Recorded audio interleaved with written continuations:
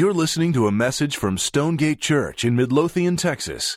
For more information about Stonegate and additional audio resources, visit stonegate-church.com. Okay, it's good to see you this morning. Don't let the little handout fool you. We're not going to be in Mark this morning. We are in 2 Corinthians chapter 1. So if you want to go ahead and flip there, that would be great. 2 Corinthians chapter 1. And if you are new with us or have just recently been visiting, we're about to cover a little bit of family business. And you are more than welcome to listen into that and peek into that. And so just want to prepare you for that. We're going to start off with a few things that are just family issues. And so Stonegate family, a couple things. Number one, and I'm not going to be able to recount all of this because there's a lot here. So let me just hit the summation of it. So there's a part of me that's assuming that if you're part of the Stonegate family, you have listened and or been at the last couple of family meetings. But for a quick summary, in early January, we felt like it would be an act of faith to be open-handed with a piece of property that we currently own and have paid for on George Hopper and 14th Street. And so we put that on the market, and at the same time, unexpectedly, another piece of property came to our attention that we talked about at the last family meeting. And at the end of the day, we felt like it was a big enough deal and an intriguing enough thing that we needed to get in front of our church family, all of us be praying about that, fasting over that decision, if God would want us to do that. And we feel like we're now to the point where unless something unforeseen happens over the next month or month and a half, that we feel like we're to the point where we can say with confidence that we feel like God is leading us down that road of purchasing that piece of property. So again, unless something unforeseen happens in mid-May, we'll pull the trigger on that and close on 23 acres on 287 and Walnut Grove. And so that's coming down the pike in mid-May. Now, in conjunction with that, we're also starting in April, May, and June a 3-month season of generosity. Now, in just introducing that and talking about that, I want to be really clear as to why we are doing that and why we aren't doing it, like the reasoning behind all that. And so let me tell you one reason that we're not doing it. It's not so we can pay for this piece of property. This piece of property is not the issue for Stonegate Church long-term. This is not the big deal. And so one of the things we tried to demonstrate in the last family meeting was how purchasing this piece of property makes perfect sense and would be a demonstration of wisdom in light of our no debt, low debt just approach to things, that this would make perfect sense without us doing anything else financially, just in the normal scope of what we're doing right now. And so this is not about this piece of property. The way I would describe what this is about, this 3-month season of generosity, is it is about a 4-year, and I call it the Conference Center Cliff. It's about a conference center cliff that we have out in front of us in 4 years. So in 4 years from now, and like 4 years goes by that fast, in 4 years from right now, there's going to be a point where the conference center says, it was great knowing you. We really enjoyed that, but good luck. And so we're going to be out of here. And it's at that moment that, like, if you can picture that conference center cliff being the stage where we're going to have to jump off that cliff and figure out what we're doing. And so that's the big thing, is we've got that cliff in front of us in 4 years. Now, this is where it gets really sobering. So part of the sobering news is that we have a low debt, no debt approach to those things. That we're not going to put ourselves in a position where we're going to be shackled to a lot of debt. We're not going to do that. And so that's part of the sobering news. The other part of the sobering news is when we take that first leap off and out of that, off the cliff. When that moment happens, that's a $6 to $8 million leap. Yeah, take a deep breath. Okay, we're all back, right? Okay. So it's a $6 to $8 million leap when we take that plunge. And so in light of that, we have to work really hard now at both praying and planning as to how we can jump off that cliff and actually survive it. And so there's 3 things that we're in the midst of kind of doing in regards to that we have on the slate over the next few years. One is this land. And I'm not going to be able to explain this statement that I'm about to make, so you can go back and listen to the family meeting if you need more explanation. It's virtually a risk-free decision for us, virtually risk-free, that has the potential of a lot of upside, like potentially several $1 million of upside that could come out of that. And so that's one of the things that we're asking God to be in the middle of and working for so that we can make the leap off the cliff.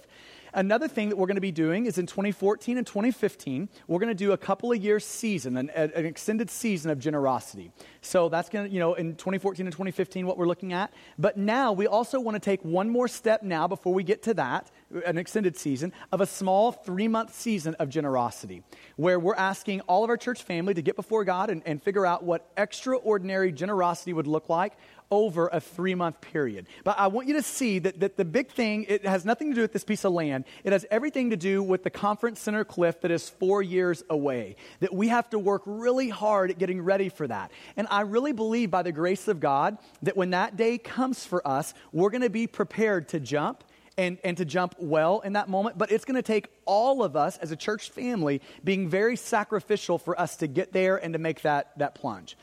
Okay, so what I just described was a reason why we're doing a 3-month generosity kind of a season. That's a reason.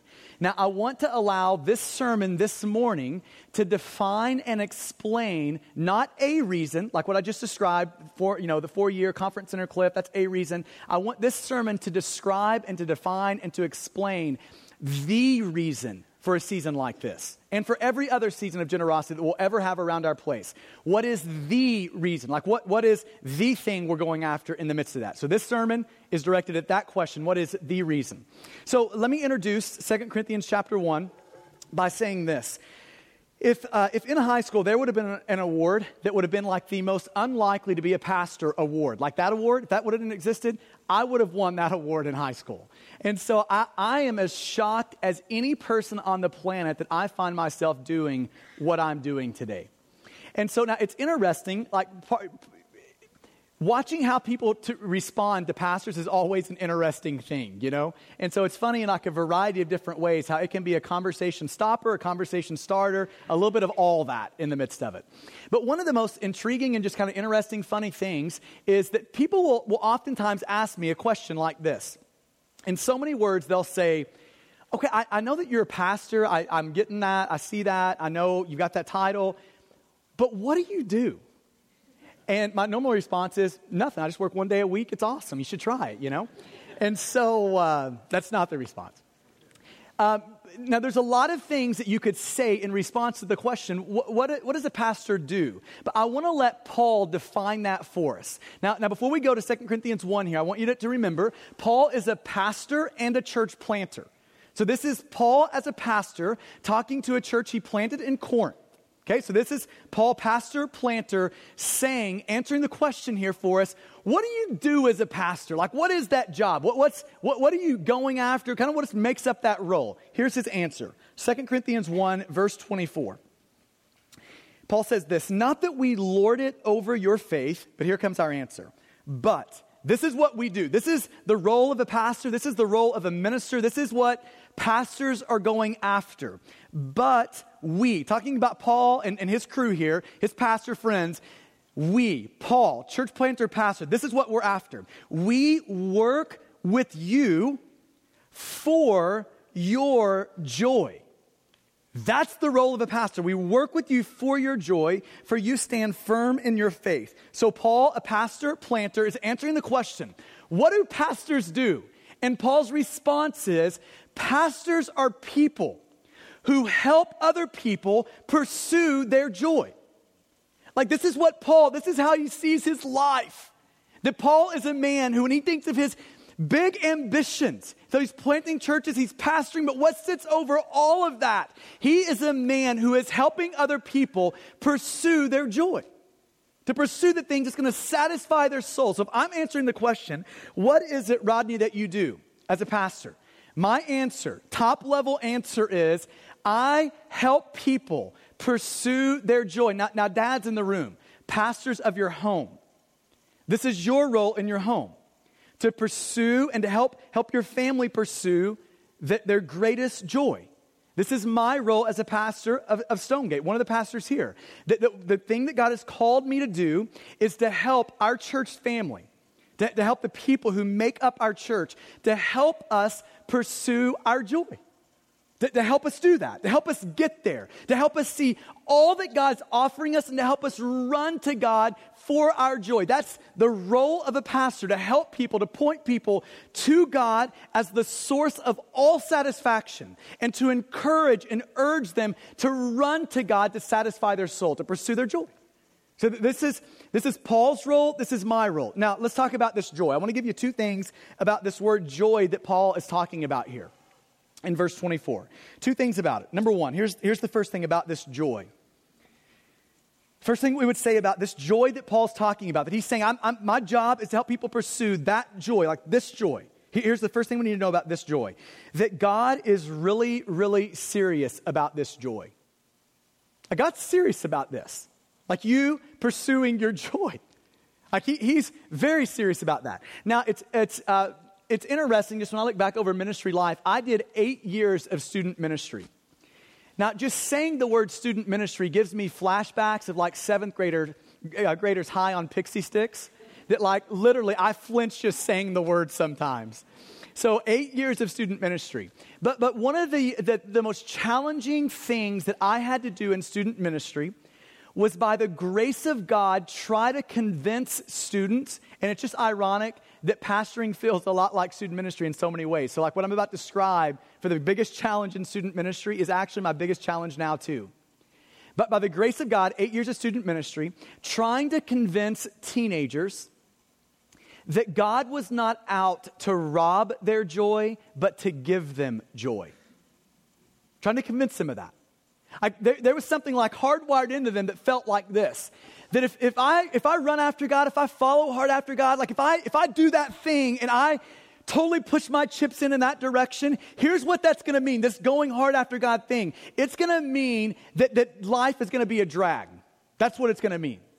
But if I push my chips into the world, that whole thing, if I pursue that, if I go hard after that, that's where happiness and life and satisfaction and joy, that's where all of that's going to be for me.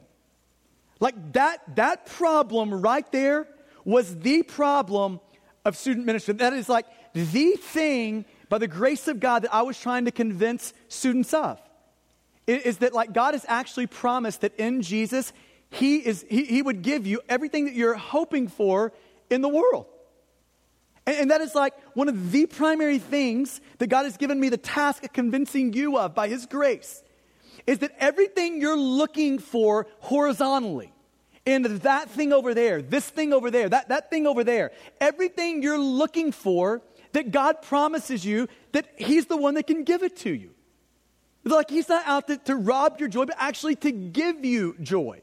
Now, let me just try to reorient you around some of what God and the Bible has to say about this joy thing. So let me start in the Psalms. This will be up on the screen for you. It's just a couple of things out of the Psalms, God talking about joy. Psalms 100, verse 2. Serve the Lord with gladness. Now, I just think it's interesting that He doesn't say serve the Lord. That He wants a particular type of service that has gladness underneath it.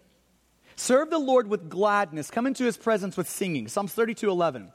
Be glad in the Lord. That's a command. Be glad in the Lord and rejoice, O righteous, and shout for joy, all you upright in heart. Psalm 67:4.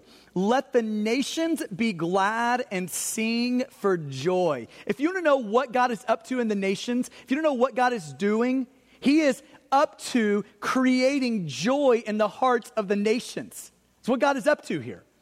Let the nations be glad and sing for joy. Psalms 37:4. Delight yourself. This is a command. Delight yourself in the Lord. You see that? Delight yourself in the Lord. Be happy. Keep your heart satisfied and content in the Lord. Be joyful in the Lord. Like God is really serious about this joy thing. Now, it's interesting to me because I hear people say this periodically. They'll say something like, well, God doesn't command you to feel a certain way. And I always have this thought run through my head, like when somebody says that, of, have you read the Bible? Like the only problem with your statement is the Bible says something contrary to it. Like God throughout the Bible commands things like joy, things like grief, things like love, things like hope. All of those have emotions attached to it, feelings attached to it. You can't do any of those things without that.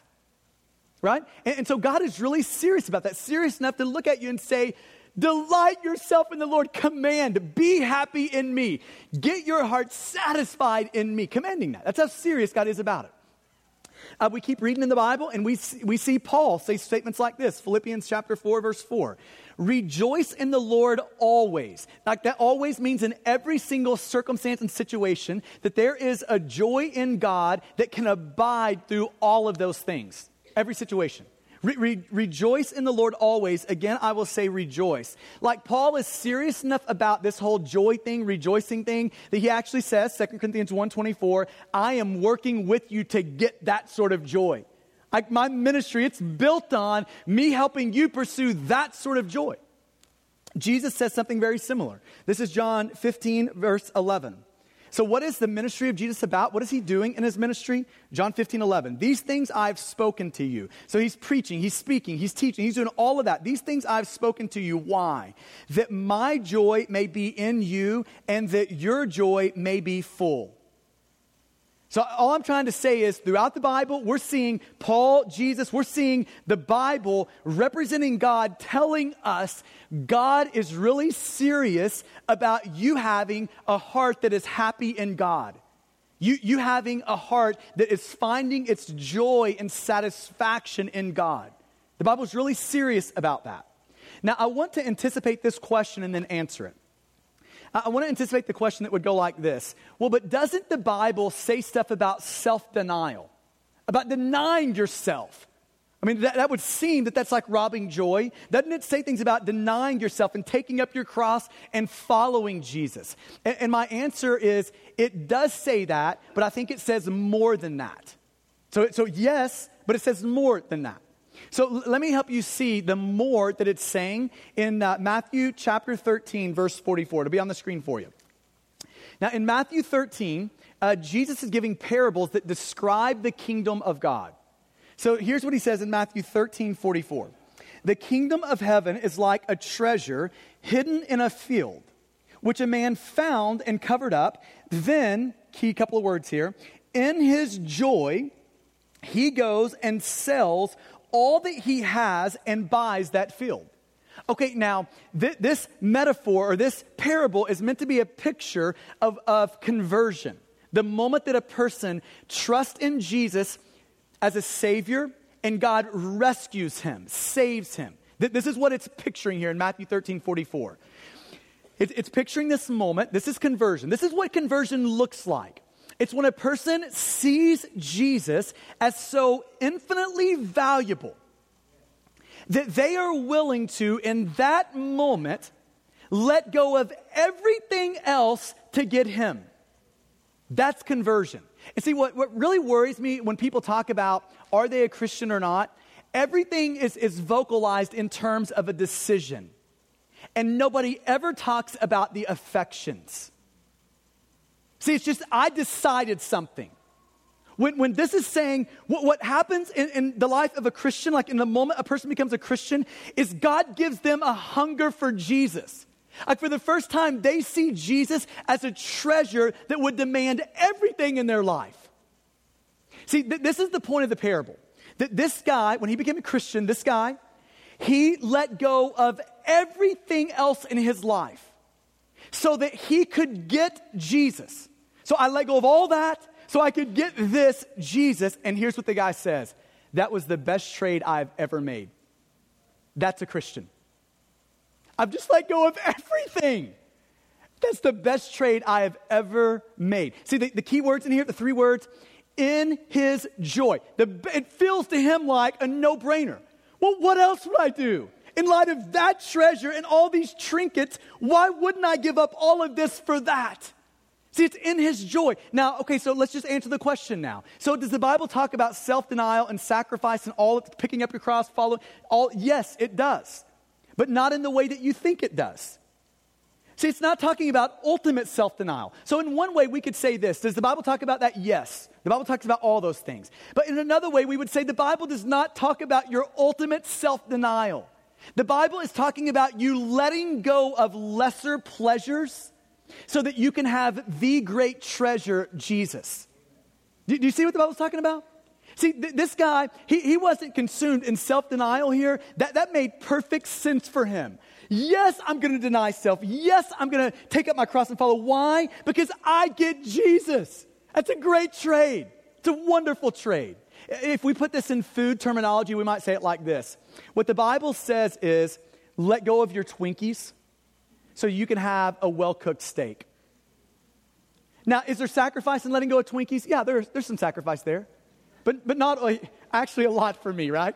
But listen, in compared to a well-cooked steak, nothing. This is what the Bible's saying. That yes, there's self-denial, but not ultimate self-denial. God is giving you Him in Jesus, the ultimate treasure. So God is really serious about this, about you finding your hope in Jesus, you finding your satisfaction in Jesus, you finding like that thing that's going to quench your thirst. You looking to Jesus to quench it. Like God is serious about you pursuing your joy. And this is why Paul says in 2 Corinthians 1:24, I am laboring, I am working with you for your joy, to help you pursue your joy. God's serious about it. Paul's serious about it. We should be serious about it. But this is going to walk us into the problem. Here's the second thing we could say about this joy. That although God is very serious about this joy, although God is very serious about it, here's our problem. That we aren't serious enough about this joy. Like our problem is, although God is serious about it, we aren't serious enough about it. Like we don't care enough about our joy. This is the problem. And that's going to sound counterintuitive to some of us in the room. Just hang with me. This is where you need to put the thinking cap on and walk with me down this road for just a few minutes. So think with me, lock in here. Let me give you three kind of statements underneath this idea. That we don't care enough about our joy. We don't care enough about it. Here's statement number one. That everyone is searching for joy. Everyone is. This is part of what Ecclesiastes 3 means when it says that God has hardwired you for eternity. That God has put eternity in your heart. That He has hardwired you to have, if you want to think of it as an abyss right at the center of your soul.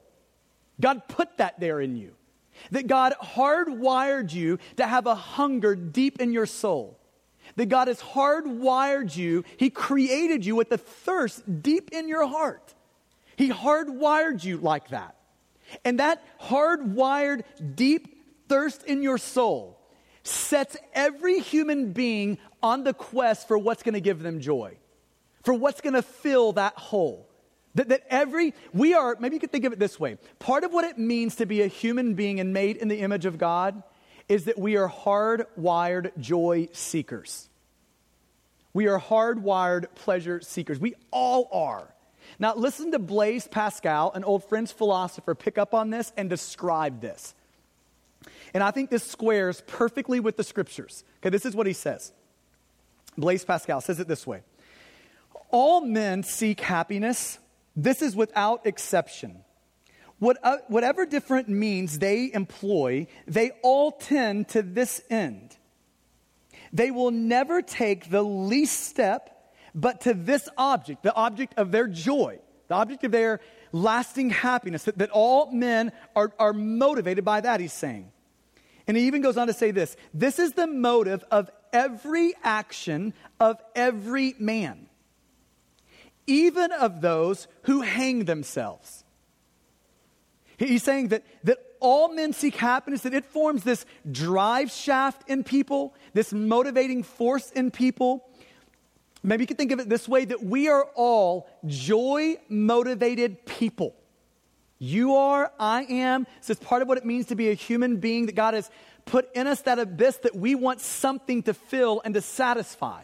That we are joy-motivated people. Now, in trying to explain that, I've just seen that that's a little bit hard to just get your mind around. And so a couple of illustrations that I think, or one illustration in particular that might be helpful for you would be to think of it in this way. Talking about us being joy-motivated people. That even when our options are limited, we still choose the road that promises the most joy. So let me just throw this scenario out to you. I want you to picture a scene where you walk out today, you're getting in your car, and someone pulls up beside your car and pulls a gun out to you. And they say, give me your wallet or I'm going to shoot you. Now, in that moment, you have option A or option B. Option A goes like this. I'm not going to give you the wallet, shoot me. That's option A. Option B goes like this. Here's my wallet, here's my car, here's anything you want. Just don't shoot. Now, I'm taking option B. And here's why I'm taking option B. That even when my options are limited, I don't have the full range of options in this moment. I've got two options, option A and option B. I give him the wallet or I get shot. I'm going option B. Here's my wallet. Take it any day of the week, every day of the week, every moment of you've got it, right? I'm going that route. Why? Because in that moment, it is promising me the most joy. It's promising me the most happiness and the most joy in life. This is what it means to be joy motivated. Even when our options are limited, we choose the route that will give us, the road that will give us the best promise of joy. Now, he takes it even a step further and says, even people who commit suicide, this is what's going on. They're still joy motivated people. So option A for this person that is committing suicide, option A sounds like this. I could hang out here in the misery and hopelessness of what life feels like right now. I could do that, or option B, I could end that misery right now. And the reason people commit suicide is because in that moment, they feel like ending it now promises more joy than sticking with it. So this is what he's saying, that all men are seeking happiness. And I think it squares perfectly with the scriptures, that God has put in us this abyss, this thirst and this hunger, and that is supposed to take us places. That God has hardwired us to be joy seekers. Okay, that's statement number one. Now here's statement number two under this idea of we don't care enough about our joy. Statement number two goes like this, that everyone is on the search for satisfaction. Everyone's on the search for joy, but here's the problem. Most people are half-hearted searchers. See, this is the issue. Most people are half-hearted searchers. So we stop at these things that give us spasms of joy, spasms of happiness, rather than allowing that thirst that God has put in us to take us where it should.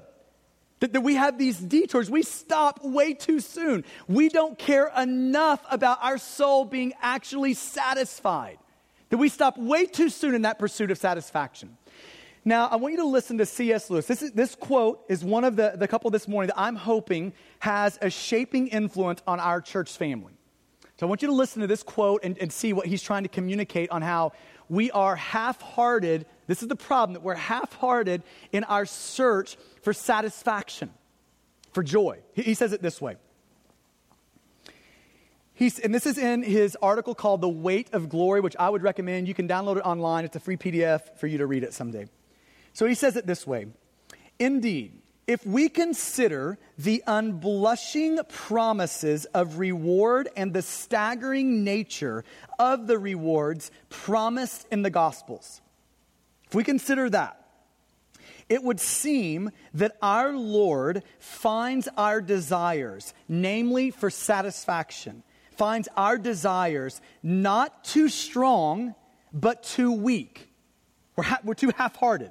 He goes on to say, we are half-hearted creatures, fooling about with drink and sex and ambition when infinite joy is offered us.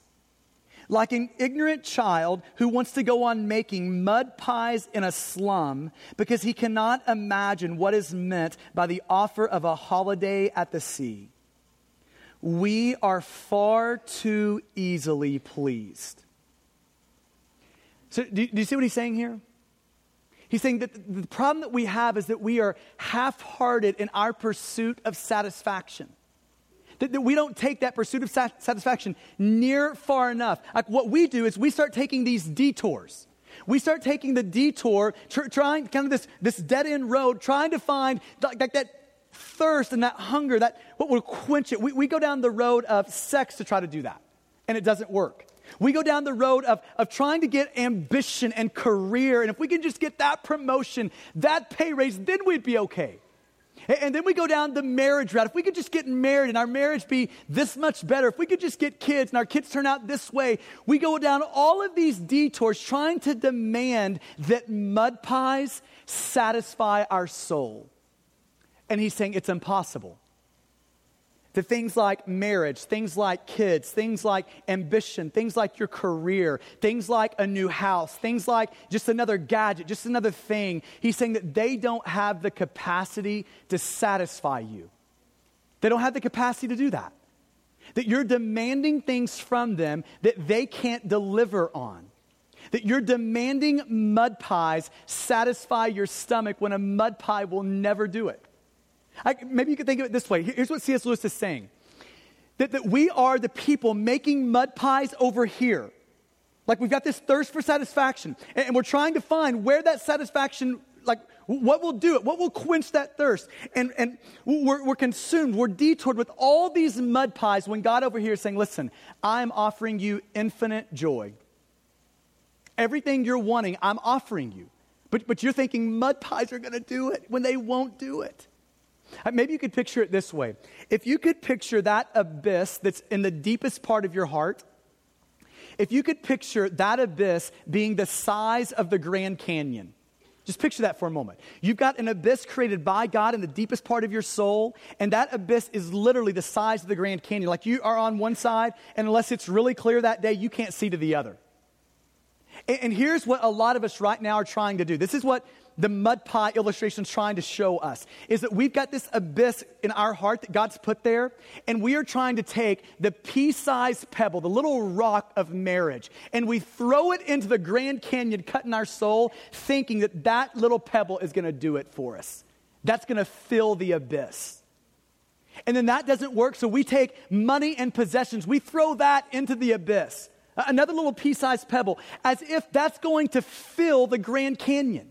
Then we take the little pebble of sex, we throw that in there. Hey, do you see where this is going?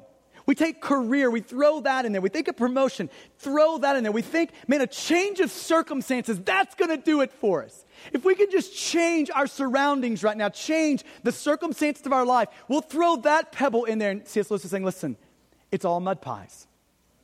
They cannot fill that abyss that God has put in you. Can't do it. So everyone's on the search for satisfaction, for joy. The problem is that we are half-hearted searchers, and here's the third statement under that.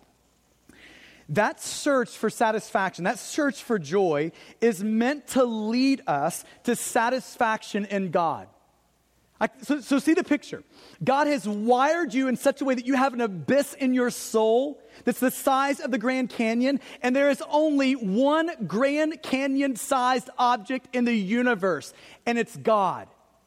God put that abyss in you, not so you would run to mud pies, but so you would run to Him. That's why God put that abyss in your soul. Now listen to these words from C.S. Lewis. He goes on to say this. I pray that this might grab our attention this morning. He says this, if I find in myself a desire which no experience in this world can satisfy. Like in other words, if I find in me an abyss that is wanting something to fill it, but nothing in this world can do that. Nothing in this world can satisfy that. The most probable explanation is that I was made for another world. The most probable explanation is that God created a world that you weren't supposed to find something here to satisfy that abyss. Most likely, God created a world in which He put that abyss in you so that you would actually look to God and all that He promises to be for you in Jesus to satisfy that ache of your soul. So see how this comes together in the wisdom of God. God has said, on one hand, I'm going to hardwire every human being with that abyss, that hunger, that thirst for joy and hope and satisfaction and happiness. I'm going to hardwire that. Now, this is the problem in the middle. The problem is we turned God's gifts that are to function like appetizers. We turn God's gifts into the main course of that joy. This is the problem. See, all of God's gifts, like marriage, like sex, like family, like kids, like career, like ambition, like promotions, like all of God's gifts are really meant to be appetizers. Appetizers aren't meant to fill you up. They're meant to whet your mouth for the main course. But our problem is we start to turn all of these appetizers into the main course. See, you see the picture? This is our problem. We're trying to make appetizers the main part of the meal, and they were never meant to be the main part of the meal. See, all of God's gifts to you are meant to function like signposts. See, you're supposed to see God's gifts and think this: if there is a God in the universe that created that, how much more satisfying is he going to be? When you bite into a well-cooked steak, that should be a moment of worship where you say this: oh my God, there's like a God out there that created that. How good is he going to be? See, that's what that's supposed to do in us. But here's what we do. We turn the signpost into destinations. We turn God's gifts into destinations. So picture this analogy. I heard a guy illustrate it like this: that if you can imagine packing your family up to go to Disney World. So you're on your way to Orlando, and you are 100 miles out of Orlando with a car full of family, wife, kids, the whole shebang. And you're 100 miles outside of Orlando, and you see a Disney sign. And the sign's got Goofy on it, Mickey, Minnie. I mean, the whole Disney crew is on that sign. And all of a sudden, you whip the car over as fast as you can. You pull out the camping gear, and you announce to the family, we are here. We have arrived. That is exactly what we're doing when we're trying to make mud pies, those things that will satisfy our soul. We are turning things that should be signposts to point us to the one who can satisfy us. We're turning those signposts into destinations. So see, God, in his wisdom, God has created in you this abyss, this hunger, this thirst. He's hardwired you for that. And that hunger and that thirst is intended by God to lead you to God. That's what God is doing here. That is the wisdom of God in this world. He's put in you that thirst that nothing else can quench, so that you would look to him to quench it. Here's how Augustine, the early church father, here's how he put it. He said this: you, talking to God here, you have made us for yourself, O God. You have made us for yourself. So in other words, you created this abyss so that we would look to you. You have made us in such a way that we can only be ultimately satisfied when we look to you for everything we need. You created us for yourself, O Lord, and our heart is restless until it rests in you. Now, can we just take a moment here and just address this?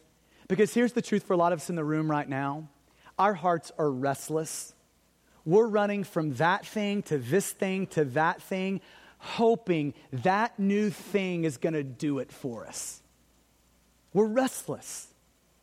And what he's saying here is, listen, you're always going to be restless until you seek to have that thirst deep in your soul quenched by God. You're going to be restless until you get there, till you see that, till you run after God like that, for that. Now, it's interesting in 1 Corinthians chapter 1, verse 24. Isn't it interesting that Paul says this? It's actually work to help you see that as your joy. I'm just saying that seems a little bit ironic.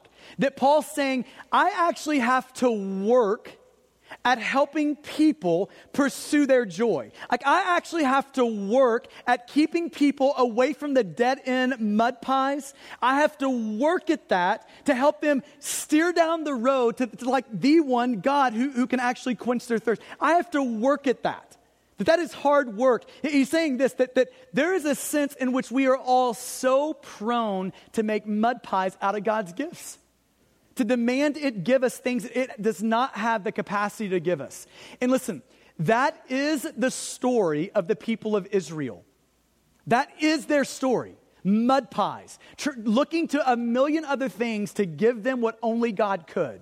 It's interesting. I'm going to put this verse up on the screen for you. Jeremiah chapter 2.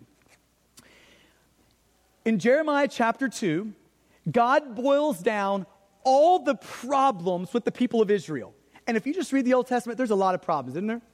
I mean, these people are rebellious, stiff-necked. They are into more sin than the law allows. I mean, they have plenty of sin to go around. This is the people of Israel. he boils down all of their sin, all of their behavior problems, all of their issues into these two things. Now watch these two things. Listen to this. He says this, "Be appalled, O heavens, at this. Be shocked. Be utterly desolate, declares the Lord." Shocked at what? What should we be appalled at? Here's his answer. "For my people have committed two evils." Two. All of their issues boil down to these two things. Number one, they have forsaken me, the fountain of living waters. Now, do you see what just happened there? God is telling us through Jeremiah that this is the root cause of the sins of the people of Israel, is that I am promising to be for them a living fountain that can satisfy their soul, but they have turned from me as the only one that can satisfy the deepest thirst of their heart. See, this is underneath all of their behavioral issue is this sin of turning from God as the one who can satisfy their soul. I love how one pastor said it. He said, sin is what we do when our hearts are not satisfied in God. That when you boil all of our behavior issues down, here's what God is saying is underneath them. We have turned from God as the sole source of our satisfaction. We have turned from God as the fountain of living water, and we are trying to make living water out of mud pies. Second evil. So that was number one. Second one goes like this. "And they hewed out cisterns for themselves, broken cisterns that can't hold water."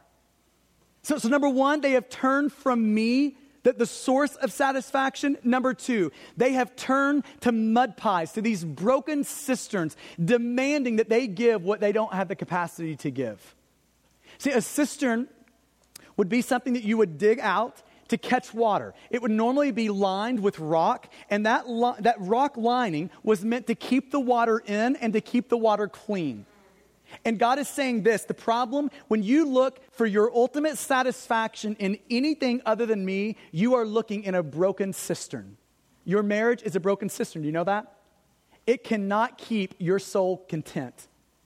Your kids are a broken cistern. Your job is a broken cistern. Your circumstances are a broken cistern. They cannot hold a joyful heart. It is impossible for them to do that. Now, my hope for those of us in the room is that we would have a similar experience that Augustine had. I want you to listen to him describe the moment of his conversion. This is the moment he went from death to life. This is the moment God saved him. Now listen to him describe that moment. This will be up on the screen for you. We need more moments like this around here. He described it like this. How sweet, and by the way, this guy was like addicted to lust and sex. That's this guy's history. And he says it like this. How sweet all at once it was for me to be rid of those fruitless joys, those mud pies. How sweet it was to me to be rid of these fruitless joys, which I had once feared to lose. You drove them from me. You who are the true, the sovereign joy. You drove them from me, and you took their place. You who are sweeter than all pleasure. See, here's what he's saying. I was looking to mud pies. Man, the search for satisfaction had not taken me far enough, but there was a day that God came and rescued me, opened my eyes to He is the sovereign joy. And in that moment, God erased those mud pies, pushed those mud pies away, and the sovereign joy, like the satisfier of our soul, took the place of the mud pies. Man, we could use some of that. Now, before we keep going, let me just apply this over the room. The truth is that there are a lot of us in the room right now this morning who we are looking to everything but God to satisfy our soul. I just want to give you this warning and just this encouragement. Is they can't do it. It's impossible. You are asking what can't happen. You are asking of God's gifts to you what they don't have the capacity to deliver to you. It's impossible.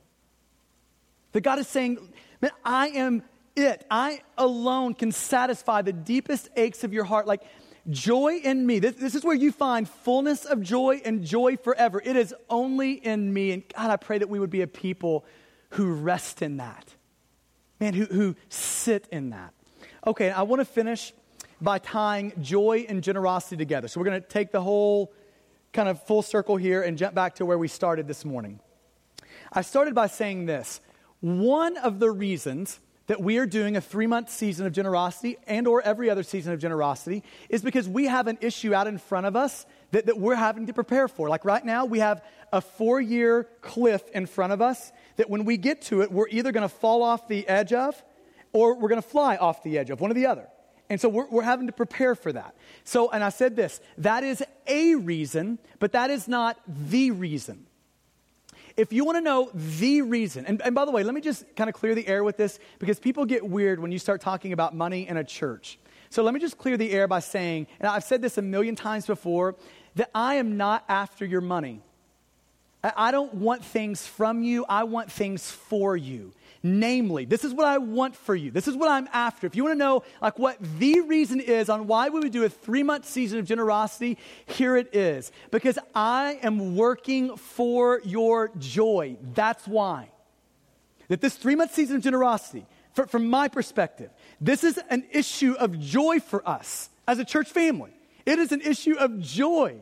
And my hope is that God would use this 3-month season of generosity for the good and the joy of our church. So let me just throw out 2 reasons and kind of 2 explanations behind that as to how that works itself out. Number 1, on why this is a season that I am praying that God would increase our joy. Why I'm saying that this is a season that I'm working for our joy in the sense of a 3-month season of generosity. Here's one reason. Number 1 is that money and possessions are seductive substitutes for joy in God. Money and possessions in your life, in my life, in everyone's life are seductive substitutes for joy in God. It's interesting in the Bible that there's 2,350 verses that deal with money and possessions, far more than prayer and a lot of other really important things. Jesus, 15% of what he said dealt with money and possessions. 15%. Now, I think it should beg the question, why does the Bible give so much real estate to talking about that? Why is that? Answer, I think this is the answer. It's because God loves you, and he knows how seductive money and possessions are to the human heart. That is why. He knows that money and possessions offer very seductive promises. Like, if you get me, if you can just have me, then you'll be okay. And then when you get that, it's if you can just have one more of me, if you can just have the security that I provide, if you can just have the freedom that I can provide, then you'll be okay. Then you'll really be satisfied. It is seductive promises. So seductive. Do you remember the story of the rich young ruler? He comes to Jesus, and listen, there is a part of the rich young ruler who he wanted to follow God. He wanted Jesus. But when Jesus said, it's me or money, you decide, he could not let go of his money. See, let that be a warning of how seductive money and possessions are. That when it comes down to it, the rich young ruler, although he wanted God, he was believing in the seductive promises of money and possessions to the point that he could not let go of those money and possessions to get Jesus. See, if we go back to Matthew 13, he was the guy that was holding on to his trinkets when the treasure was sitting beside him. But the trinkets offered just such a seductive promise that if you just have me, you'll be okay, that he could not let go of them. This is the reason that 1 Timothy 6, this will be on the screen for you, 1 Timothy 6:10 says this. This is Paul speaking. For the love of money is a root of all kinds of evil. It is through this craving that some have wandered away from the faith and have pierced themselves with many pangs or many griefs or many sorrows. So the Bible is not against money. The Bible just warns of the seductive nature of money. Let me just be clear in that. But can I just tell you that no one ever starts out as a Christian thinking this, man, I can't wait for the day that I totally shipwreck my faith. I can't wait for the day that I totally wander off from this thing. I can't wait for the day that I take these actions and I pierce my heart with them, that I'm pierced with many griefs. I can't wait for that day. Nobody ever says that. But you know, a lot of people do that. Nobody ever starts out thinking, man, that's the end game. That's what I want to go after. I want to wander away from this faith that I've just walked into, and I want to just stab my heart with a million griefs. That's what I want. Nobody ever does that, but a lot of people get there. And I'm just trying to say this. It would be foolish for us this morning to think that we might not be on that path. It would be foolish for us to think that we're not capable of getting there. So see, seasons like this for me are massively important to keep us away from a love of money, to keep me away from a love of money. Man, I don't want to believe in the seductive promises that money and possessions give, and I don't want you to believe in those. So that would be my first statement on connecting joy to generosity, that money and possessions are seductive substitutes for joy in God. And here would be the second thing. And by the way, if you're the person that is mad that we're talking about money, like if you're the person that like literally your blood pressure rose a couple of numbers, your face got a little bit red when I just said anything about money, if you're that person, can I just encourage you to make sure you hold up the mirror in front of your heart? I think if you just do that, you would see the love of money has tentacles wrapped around your heart. That's why you feel that way at the end of the day. So here's the second thing to say about joy and generosity. That giving creates greater joy both now and forever. That giving, generosity, creates greater joy both now and forever. And let me just break down the now part. Like one of the best ways to keep your heart free from a love of money and free to enjoy God for all that He promises to be for us in Jesus, one of the primary ways you can keep your heart away from that love of money is by giving. Like every time you give, this is what you're saying. You are reminding your heart of Luke 12:15, that my life does not consist in the abundance of possessions. Every time you give, you're reminding yourself of that. Every time you give, you are reminding yourself that money does not hold my future, that money does not hold my joy, that money cannot deliver on the happiness that I crave, that money cannot satisfy my soul. Every time you give, you're reminding yourself that God alone can do those things. So there is joy now to be had in giving. But there's also joy to be had forever. Now, let me just throw this on the screen for you and let you deal with it, because it's tough. Matthew 6, verse 19. Should be on the screen for you. It says this. Talking about there is also joy that comes forever in generosity. Jesus says this, do not lay up for yourselves treasures on earth where moth and rust destroy and where thieves break in and steal. But lay up for yourselves treasures in heaven where neither moth nor rust destroy and where thieves do not break in and steal. For where your treasure is, there will your heart be also. See, Jesus is not against investing. Jesus is against bad investing. And this is what he's saying here.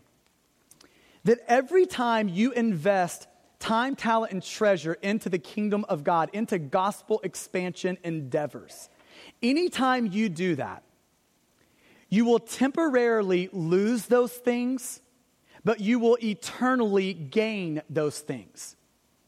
Are you seeing what he's just saying there? That there is a way that you can store up treasure for later. Like when you invest things into the kingdom of God now, gospel expansion now, you temporarily lose those things, but you eternally gain those things. Randy Alcorn, in his book, The Treasure Principle, says it like this. He says, the treasure principle is this. You can't take your money and possessions with you, but you can send them on ahead. That's the treasure principle. This is what Jesus is saying in Matthew 6. He's saying this, that you can either seek to enjoy them now, like have a spasm of joy with those now in your short, brief little life, or you can forsake those things now and enjoy those things forever. See, in some way, Jesus is saying this, that our giving now actually creates for us more joy in heaven later. Now, I don't know how all that works, but all I know is that's what he's saying.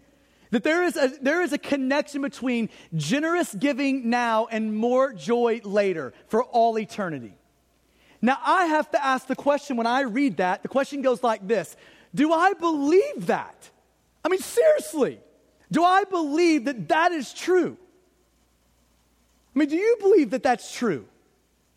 See, and if I believe that that is true, that generosity now creates more joy now and more joy for all eternity. If I believe that's true, and I believe that Paul defines my role as helping you pursue your joy. So bringing both of those two things together, if I believe both of those two things, you know what that's going to create in me? A constant posture toward you of me always urging you and me, encouraging you and me to give in extraordinarily generous ways. That's what it leads me to. So this is why I say that this is not about land. This is not, the primary reason is this 3-month season is me working for your joy. That's what I'm after. That's what I'm praying that God would produce in us. More joy as we give generously. So let me just clarify. 3 months of generosity is what we're heading into. April, May, and June. And this is what we're asking everyone in our church family to do. For you to get before God, for you to ask the Spirit of God to clarify where a love for money is in you. And I think it would be good for you just to assume that it is somewhere. I assume that when I think about me. To ask God to clarify where that is. And then for us to get before God and ask, what would extraordinarily generous giving look like for these 3 months? And I can't answer that question for you. Now, I want you to get before God and answer that. And here's the question, and here's maybe the statement that would kind of describe what it is that we're asking. That we're praying that everyone in our church family, that for this 3-month season, that it would require more faith in regards to giving, money and possessions. It would require more faith than any other moment of generosity ever has. That's what we're asking. That this would be a moment that requires more faith, requires more trust in God, more belief that God is who satisfies, not money and possessions, more belief in that than at any other point of generosity in your life, in my life. That's what I'm asking of me. That's what we're asking of you, to get before God and wrestle with that. Because we are out for a church that is gospel-dependent people, dependent upon God, trusting in God to be the one that can satisfy the deepest aches of our heart. Let me land the plane with this real quick. If you want to just flip over to 2 Corinthians chapter 8, let me just point out one verse to you. 2 Corinthians chapter 8. Just answering the question, how do we get that? How do we get generosity worked into the bones of our church, into our bones specifically? How do we get that? How do we get there where we are willing to open up our hand, like Matthew 13, to give everything away so we can get the treasure? How does that happen? Well, it's interesting. Paul is encouraging the Corinthian church in 2 Corinthians 8 to give generously. That's what he's encouraging them to do in this chapter. But he doesn't do that by berating them. He doesn't do that by beating them over the head. He doesn't do that by any of those things. He encourages generosity in them by 2 Corinthians chapter 8, verse 9. Look at verse 9. For you know, this is how he encourages generosity. If we want to be a generous people, this is what we've got to see. For you know the grace, the giving, the gift. You know the grace of our Lord Jesus Christ, that though he was rich, yet for your sake he became poor, so that you, by his poverty, might become rich. Here's how he's saying that you work generosity into the bones of a church, into your bones, personally, my bones. It's when we start to see how generous God has been to us in Jesus. That we start to see that this is how generous God has been to us, that he sent his son. He gave, he graced, he gave his son for us. That Jesus gave for us, that Jesus left the comforts of heaven. He exchanged the crown of heaven, where he's king, for a cross. Where Jesus left the wealth and the riches of heaven, trading those for the rags of a manger. When we start to see how generous God has been toward us, that we're in poverty, but God who is rich made himself poor so that we who were poor could be rich in him. It's when we start to see how generous God has been toward us, how he has gone the extra mile, been extraordinarily generous toward us, that we open up our hand and begin to be extraordinarily generous toward him. That's how it happens. is when we start to have our soul soaked in the generosity of God before us. Your internal grasp of the gospel, like how well your heart, you get it and believe it and see it and love it and live it.